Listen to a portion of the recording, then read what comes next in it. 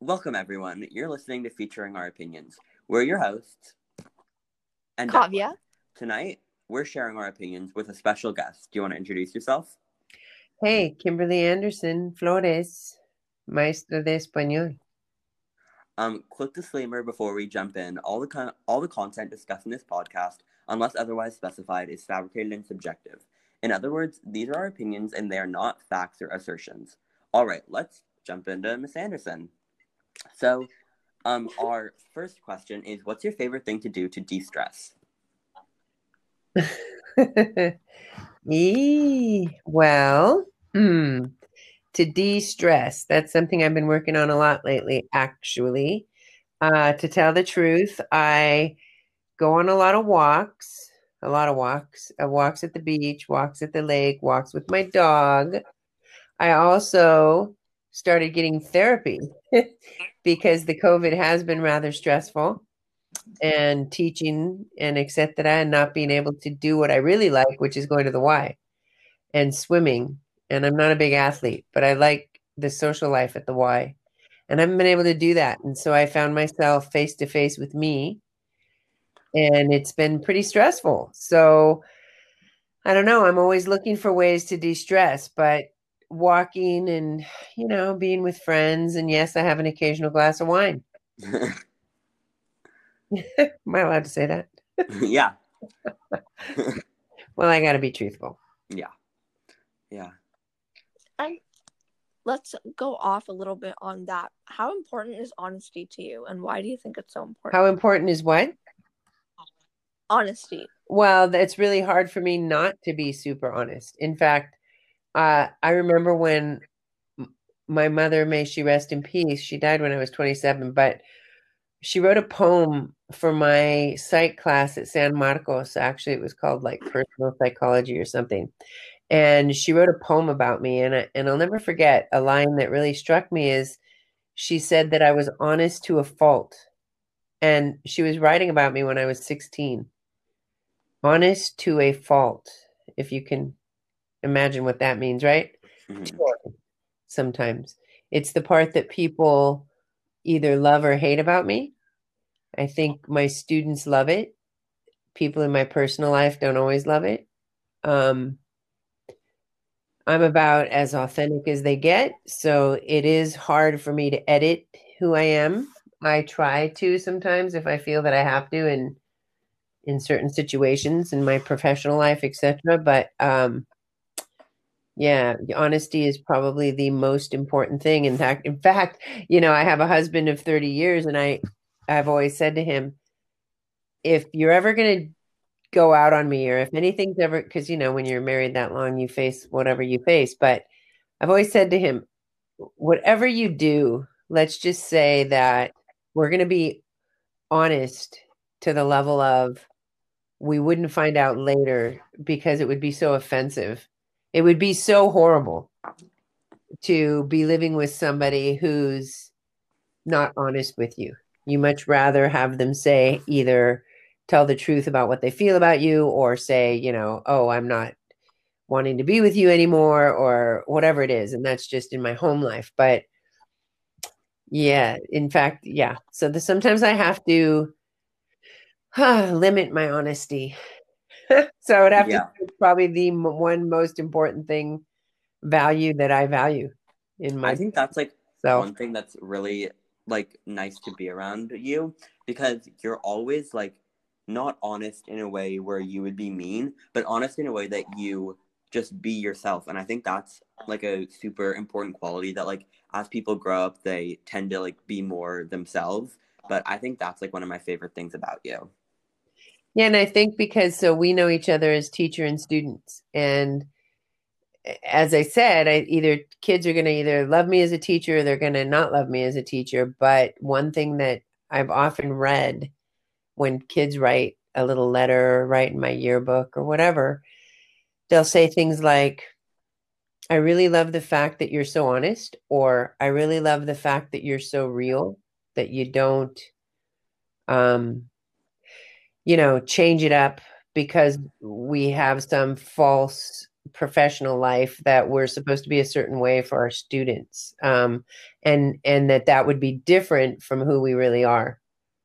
Because I think that's what makes me who I am, and that's what makes me connect with the students, is that I've gotten in some trouble because of it, probably, but mostly I've gotten to have relationships because of it. Yeah, I agree.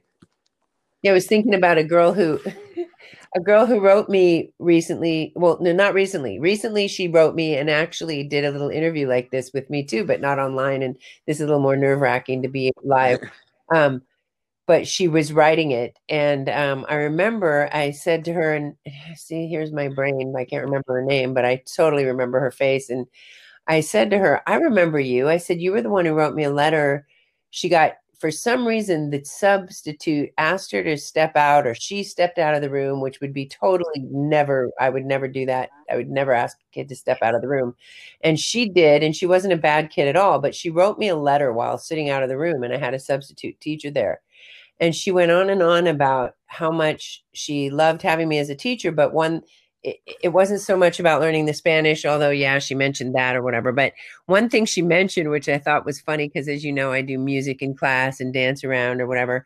She talked about how music at lunchtime was happening and how she so respected me because I just totally got into the live band that we had at La Colina Junior High. I was dancing around and I didn't care what anybody thought about me. And she thought that was really great, and to me, I think, well, really? Big deal. But then if I look around, there's no other teachers standing there dancing and jumping around with me. So it must be something unique, but I don't always realize it. Yeah. You are an extremely unique person, and I think you're a teacher that most students will never ever forget. How well do you remember your students, and how big of an impact do they leave on you? Well, really big. Okay, so you guys are here, and it's kind of funny. So I'm in year 31, and this is my 31st year or something like that. I got my 30-year pin last year. Oh my goodness. And I'll see people out in public where I'll be like, you were my student. And they may or may not remember me, but I remember them sometimes even more than they remember me. Not necessarily always their names, because imagine if we did the math, right? Like I have 150 kids times, well, not the whole 30 years, because the first 9 years I was a elementary school teacher, so it would have been just 30 kids times 9 years, and then about 150 kids times 20 years, and that's a lot of kids, but I'll see them and I'll remember everything about them, even if I don't remember their name, really often, because it's, I don't know, it's who I am, and it's who I learn a lot from the students. I'm really blessed that I understand and see that the students are much wiser and smarter than I am most of the time. So I feel so lucky. I feel like, okay, I could have retired this year with this whole COVID thing. And because I've been doing it 30 years, and I just, to be honest, it's not my best money situation if I retire right now, but that's not really why I stayed. I stayed because I do fight my own demons. I laughed and I said about my weight. Oh, I've gained weight. I'm so glad we're not recording what we look like doing this. And I think that a lot of people have talked about that, right? The quarantini, and mine has been more like quarantine 30, because I tend to don't know what to do with myself. I can't list 400 million things I do to de-stress, or that I'm so productive. Or when you say you want to hear about my passions outside of school, I kind of chuckle because, I can think of some actually, but school is my passion. And so, and I think that I'm not unique in that. I think that teachers, when we are left facing ourselves in the mirror and that's it, sometimes we're like, oh, okay, now what? Because teaching is so um, all encompassing of who we are. And if we're doing it well, we have to really, really give of ourselves, and we have to be open to get back, and to receive whatever it is the kids are giving us. And so here I am at home, and I'm still struggling a lot. I mean, more than ever, right? With the whole COVID, and teaching online has really been difficult.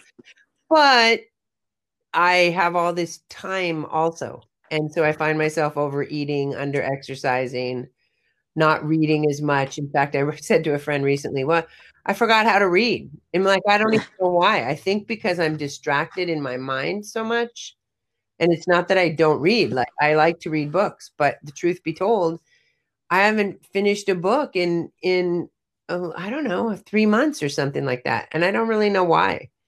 But boy, have I found the good food to eat. Yeah, I agree. It's just like over this whole quarantine, especially, like, it's just, I don't know, like, same thing with me. Like, I have hardly read, like, at all. And I think it's crazy how, like, much we can change in a little short of time. So, like, how do you think you as a person have changed over time, over the quarantine, or just, like, over your entire life? It's funny. I think that in some ways, and I'll quote my father on this one. I remember when I was a teen and having a teen freak out and looking at myself in the mirror and saying something like to my dad, like, I don't feel like when I look in the mirror, I don't feel like when I'm looking in the mirror goes with what's in my head. It's kind of a weird thing to say, but it was very real to me that I wasn't who I was. Like, I couldn't connect the spirit me with the physical me. And he said to me, "Oh, honey, that's a struggle. That's the human dilemma. That's the struggle you're going to have forever." And he said, and what happens is you're going to get older and you're going to look in the mirror and you're still going to be the young person, but you're going to see this old person looking at you. And then that's a disconnect that you're having. So, and what he kind of was trying to say, and I really agree with it, is it's bizarre, you guys. You change, but you don't change. It like you're still who you are. Like, your personality doesn't change that much.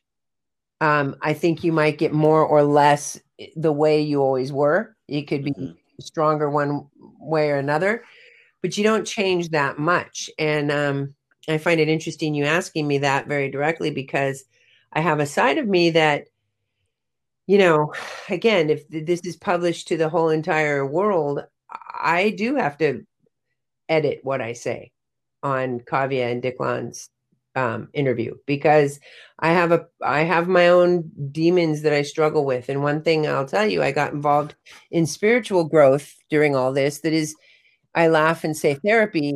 That's one part of it. I don't know. Because I have addictions, I find that I have addictions. I find I have addictive behavior. And one of them is codependent behavior. And then codependent behavior, which I won't go in a big 10 minutes of explaining what that is, but those can lead to addictions like you find yourself overeating too much or whatever. So I got involved in therapy, and I also got involved in 12-step programs. I don't know if you've ever heard of that.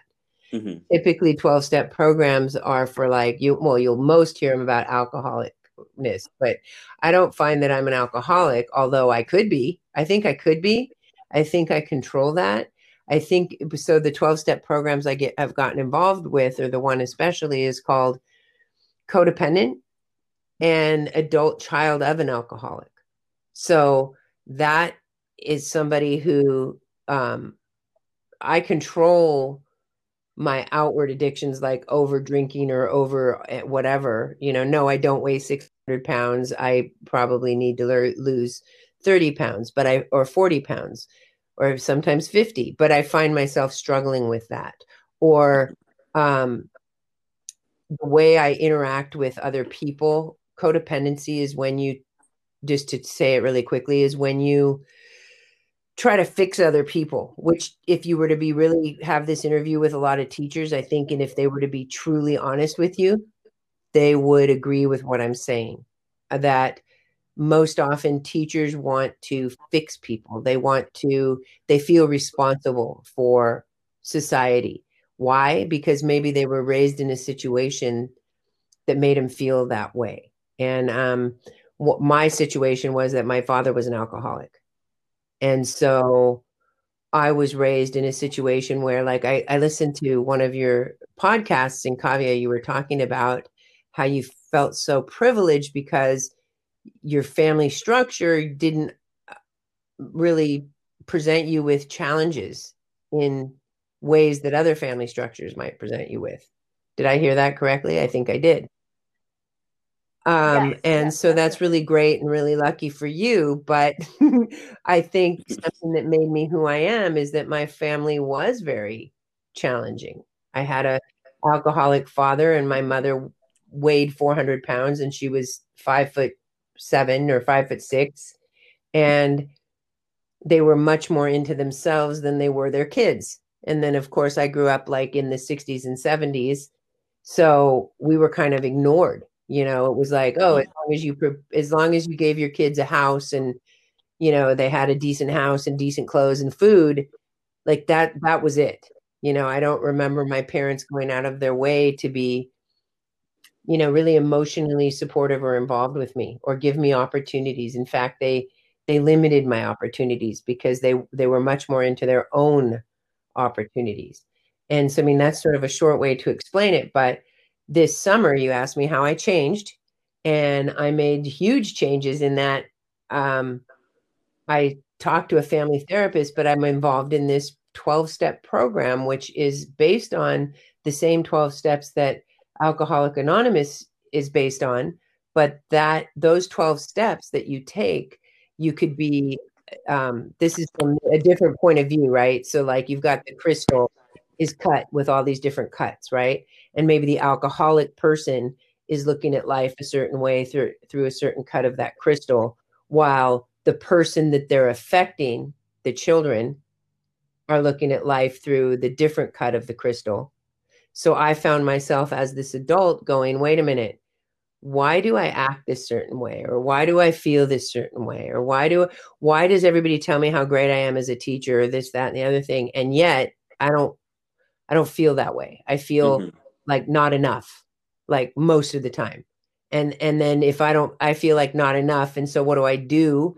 I try to fix other people. And one thing that means is that you try to influence the people around you so that they'll do it sort of like your way, in a way. I mean, it's really hard. I'm going on and on, but you asked me very directly how I changed, and it's been this summer, and the COVID and everything has been a huge time for change for me, because I am taking these 12 steps and I'm doing it as an adult child of an alcoholic, meaning I'm looking at who I am, what are my behaviors, what's good about them, what's bad about them, and how can I fix myself before I certainly shouldn't be fixing other people. Mm-hmm. And it ends up, the process makes it so that you let go of a lot of resentments, you let go of a lot of stuff, and it makes you rely on your higher power as you understand higher power. Some people call it God. So I have been taking these steps to help myself, which include looking at very specifically like resentments I have towards people, places, or things, and not looking at the people, places, or things that I have the resentments towards. I mean, that's a brief part of it. The part you're really supposed to look at is, what is your part? How do you react to it? How does that affect your life? And how can you do it differently?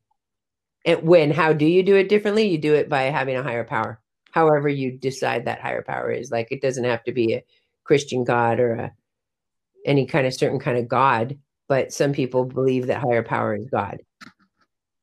Is that kind of heavy, you guys? I'm sorry. Yeah, no. Well, I mean, yeah, it's all about like how you think and how you answer these questions. So whatever you think is totally fine. I know. That's kind of big. I mean, I don't know what yeah, whatever. I can be, like I said, I'm really honest. Yeah. Trying to be really honest because that makes it interesting. I mean, if somebody's going to listen to a podcast, you don't want to hear me say, oh, I'm changing by, I'm knitting more. I mean, actually, I did take up knitting, but but that's the knitting isn't making me changing, and I'm not making me change, and I'm not doing it that much. But I feel successful in what I am doing, in trying to change myself, which makes me a better parent in an interesting sort of a way.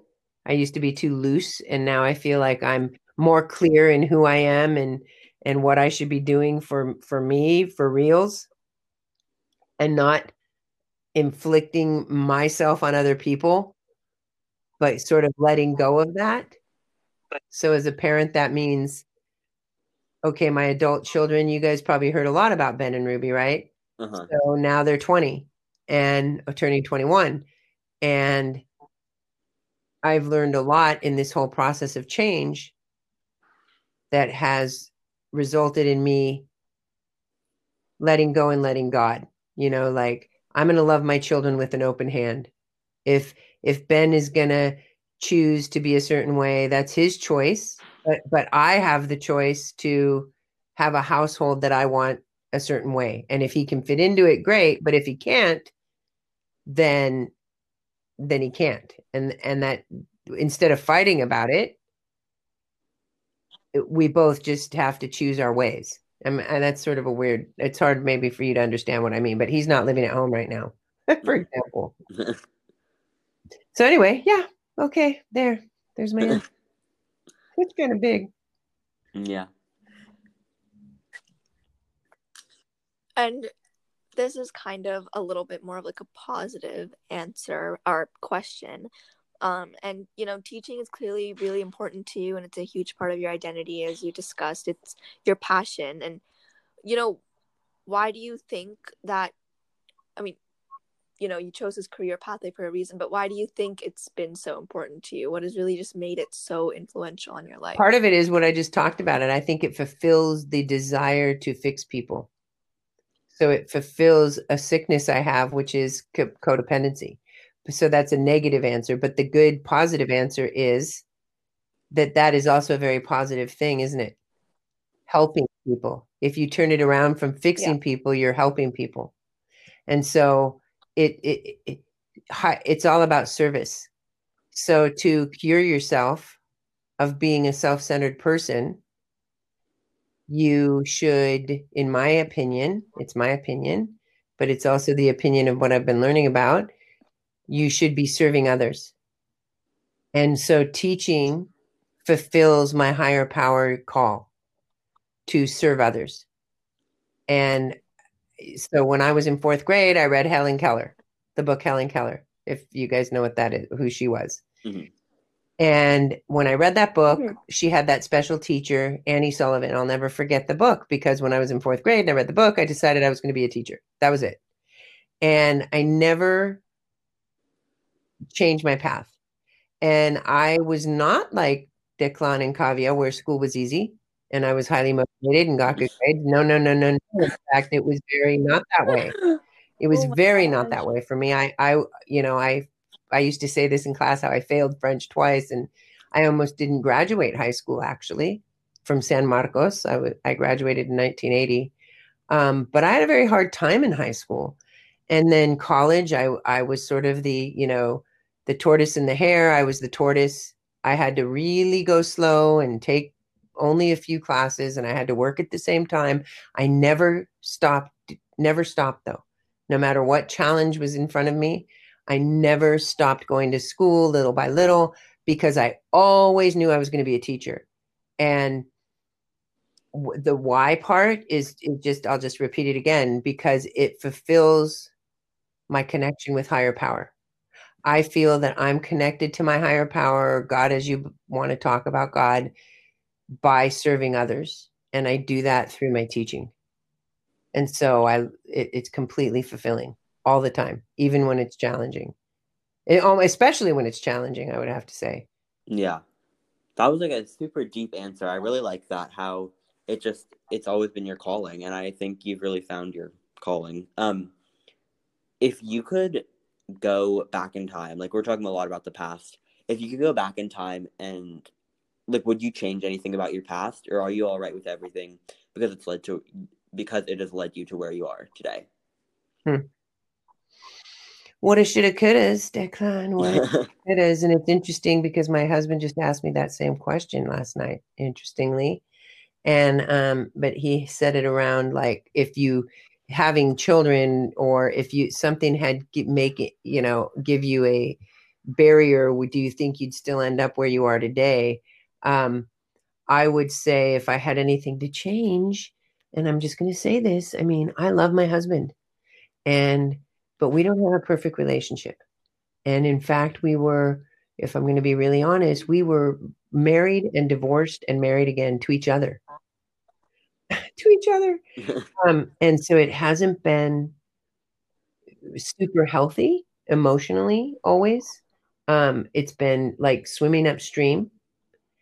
And so if I don't know, I don't know what it would have been instead, I might have changed that, because my suggestion to young people would be, choose a partner that doesn't make you feel like you're swimming upstream. Choose a partner where it's easier, where it's just easier, just everything. I don't even need to be specific about that. But then if I stop and really think, he has always celebrated me, but we're very different from each other. So it's been very, very, a lot of work, our relationship. So if maybe that might be something I would say. But as far as the career and all of that stuff, not really. I can talk about my bad habits or this and that, but my path and the fact that, I traveled when I was young, and I took a long time going to school, and I worked and went to school all at the same time, and always knew I was going to be a teacher. Yeah, I wouldn't change any of that. I wouldn't change any of that. Like I wouldn't have wanted to speed through college, for example, to be a teacher earlier than I was, because I was 27 or 28. You can be a teacher when you're 25. Well, that sounds like a short amount of time, but those 3 or 4 years that it took me a bit longer, it meant that I was working, I was traveling, and I was doing some cool things in there. So actually, I wouldn't change it. I really wouldn't change it, except maybe my husband. Oh my goodness, but we're still together. Yeah. There's a higher power right there. I think that's really a sign of like a fulfilled life, if you're happy with how everything turned out and you're just content with it. Yes, Declan, because you know why? Because I could sit and tell you what's wrong with him or whatever, blah, blah. But guess what? You have to be happy with you. And then you can be happy with almost anybody. Because as long as you fulfill you, the guy or gal who's standing next to you, it's not that hard to love people. It's kind of easy to love people.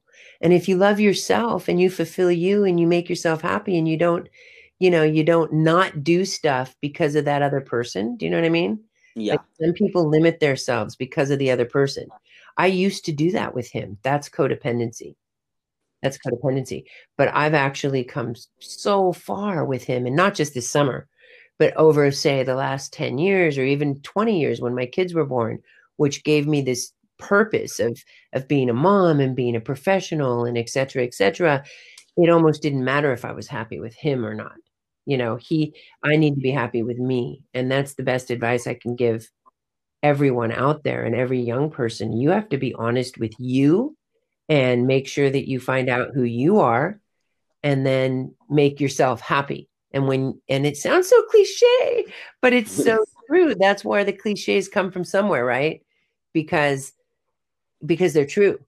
They're true. If you're happy, then you can be okay with the adversity that's presented in life. And I think that is such a positive note, and it's the best place to start kind of wrapping it up. So I just want to say thank you to everyone who was listening. Thank you for spending your time listening to our podcast. We hope you tune in next Tuesday evening. As always, feel free to reach out and let us know if there are any opinions you want us to feature. If you missed our last episode, it was featuring one of our other teachers. Be sure to check it out. Until next time, Miss Anderson, would you like to give the audience a quote to consider? You told me that ahead. My motto. I don't really have a motto. That's putting me on the spot, but you know what my motto is: amor y paz, love and peace all the time. Because if you really think about that, which is so, I always talk about it, right? Love and peace. Because if you have love and peace in your heart all the time, you're going to be connected with higher power. You're going to have love and peace for yourself and for others. And the world is going to be a better place. That is beautiful. Thank you. Have a great night, everybody. Have a wonderful rest of your week.